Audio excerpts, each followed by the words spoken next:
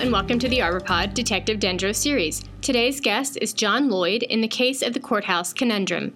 This podcast is provided by the International Society of Arboriculture. Over the last several years, I'd developed a pretty good relationship, heck, I'd even say it was a friendship, with Mac.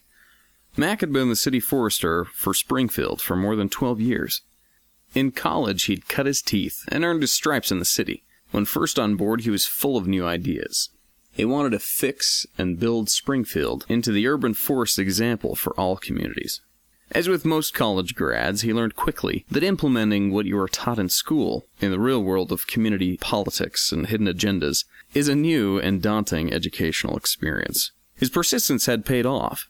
To his credit, he'd managed to save 30 of the 35 elms from Dutch elm disease in Springfield City Park. Had the public works and street crews working around trees and roots, and had the city on management cycle for pruning and other routine tree maintenance efforts. Usually when he called, it was to ask if I could teach some of his city crews basic and advanced landscape and tree health diagnostics, or to review a plan from the city planning department for him. But today, he sounded more agitated than I'd heard him in a long time. After a few niceties, we reached the point of his call. "Detective, I'm in a tight place," he started. "You know those sugar maples, Acer saccharum, around the county courthouse plaza?" "I do," I said. I knew of the trees to which he was referring. The courthouse was one of the original buildings in the city. The original elms had been replaced in the 1960s by the sugar maples. The trees had grown well in the silt loam that was common topsoil in the area. "Well, 3 years ago," he continued, "we started noticing decline. So I had the city and county staff that maintain the sidewalks in that area switch from sodium salts to magnesium salts. It seemed to have slowed the decline, but the trees aren't turning around. Mayor Bachman, my boss's boss, is running for re-election next year, and is concerned that her opponent is going to use the city is going to hell approach. She doesn't want to provide her opponent with any ammunition, and thinks the declining trees around the courthouse and plaza are a political weakness that needs to be fixed." Darn it, I thought. When politics get forced on biology, the results are never close to the initial intent. However, it does serve to bring political will to an issue, and with political will comes additional capital to fix problems. The creative part is to use the resources to make a long-term fix in a short time period. "Okay," I said. "I get it. Send me the information you have on the soil tests you took 3 years ago to determine that salt was the problem with the trees. And can I assume that you did another soil test this year?" "Yes, I did. We've noticed a decrease in sodium, but not as much as I'd hoped, after switching salts and trying to wash the sodium salts out of the top foot of the soil." The soils in Springfield, especially around older buildings that were built on sites that retained their topsoil during and after construction, were well drained. The pH of the water in the area was neutral, so moving sodium salts out of the rooting zone should have been effective, especially after 3 years. "That's interesting, Mac. I'll see what I can do to help." "Thanks, Detective," he responded. I asked Codit to screen through the Journal of Arboriculture, Arboriculture and Urban Forestry, the Journal of Environmental Horticulture, and other scientific publications to find the most recent research information on salt impacts on mature trees. He came up with several articles, but none really addressed a similar situation. In most cases, the salt damage was remediated by watering and using organic matter to bind the sodium. Unless the studies were using fertilizers that had high salt contents, the sodium and chloride concentrations in well-drained neutral pH soils decreased after watering. Well, we'll see what the tests tell us, I thought, as the familiar tone of my email reader chimed. It had received the results from Mac. The initial analysis had indeed indicated that sodium chloride salts were the likely culprit impacting the trees. The more recent soils report had less sodium and chloride, but the levels were still elevated. Mac had also included an analysis of the irrigation water on the site, when and where fertilizers were used, as well as a complete soil nutrient analysis from 3 years ago and the current season. It was as complete an information set as I had seen in years for diagnosing a soil and tree issue. I discovered that besides increases in magnesium, which could be expected with the change in de-icing salts, the nitrogen concentrations, total and nitrate, were also high in the recent analysis. Mac didn't generally fertilize mature trees, and upon further questioning, neither his staff nor the county staff had fertilized the area over the past 3 years. They mulch-mowed the turf areas and supplemented water during drought, but that was it. I asked myself, could the increase in nitrogen itself be an issue?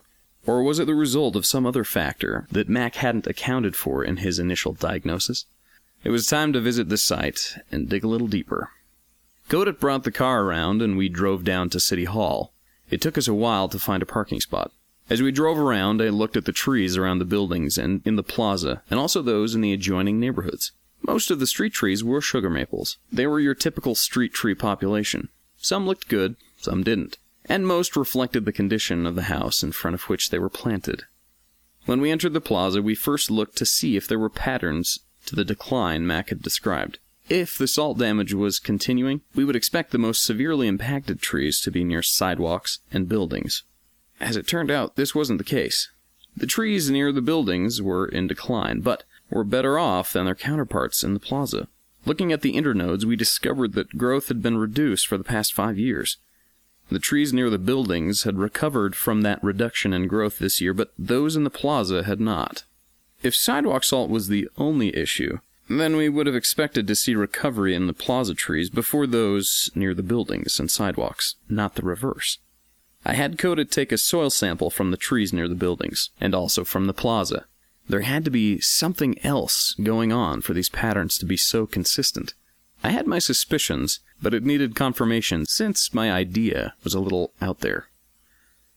We stopped by the university to meet with Dr. Green, since he managed the soil diagnostic service at the local college. I'm always willing to search out additional expertise when the diagnosis gets out of my comfort range, and this was one situation where confirmation was needed. Otherwise, my diagnosis would be no better than a guess. Codit handed Dr. Green the resealable bags with the soil samples we collected. When the researcher opened the bag containing the plaza soil, he coughed a little and grimaced. "I think I might have an idea of what's going on, Detective. Let me run a few tests, and I'll get back to you next week with something that should help Mac." "Thanks, Doc. I appreciate it." When Dr. Green makes a statement like that, it usually means he's figured it out. He just wants to collect the data he needs to make sure he's on track.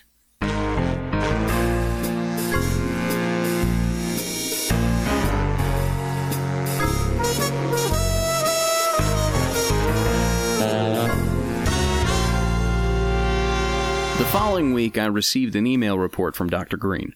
He completed both chemical and biological screens on the samples, and had found that there were differences between soils adjacent to the plaza trees and the sidewalk trees. Strangely, the plaza soils were high in urea-form nitrogen and had high levels of sodium chloride.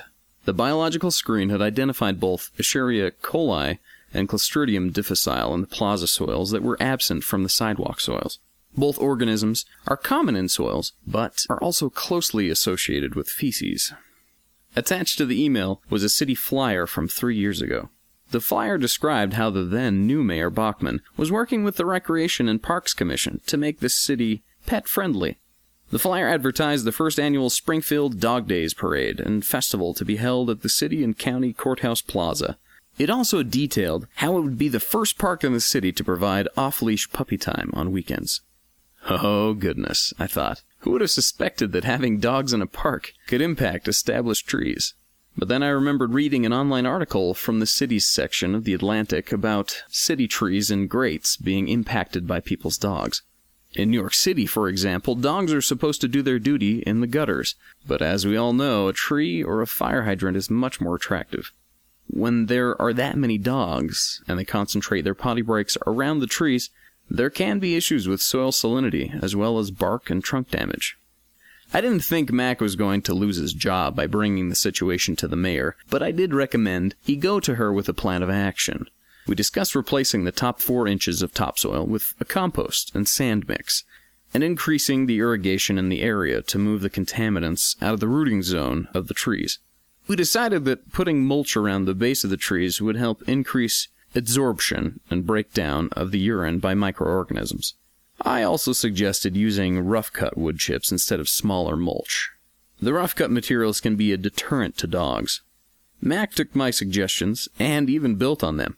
In addition to protecting the trees, he placed what he calls sniffing centers at the 4 corners of the plaza.